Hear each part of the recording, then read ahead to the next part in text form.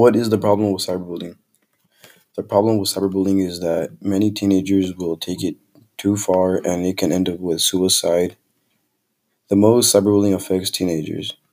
Instagram is where the most cyberbullying happens. About 59% of US teens have been bullied or harassed online, and a similar share says it's a major problem for people their age. What is one cause or reason teens do this?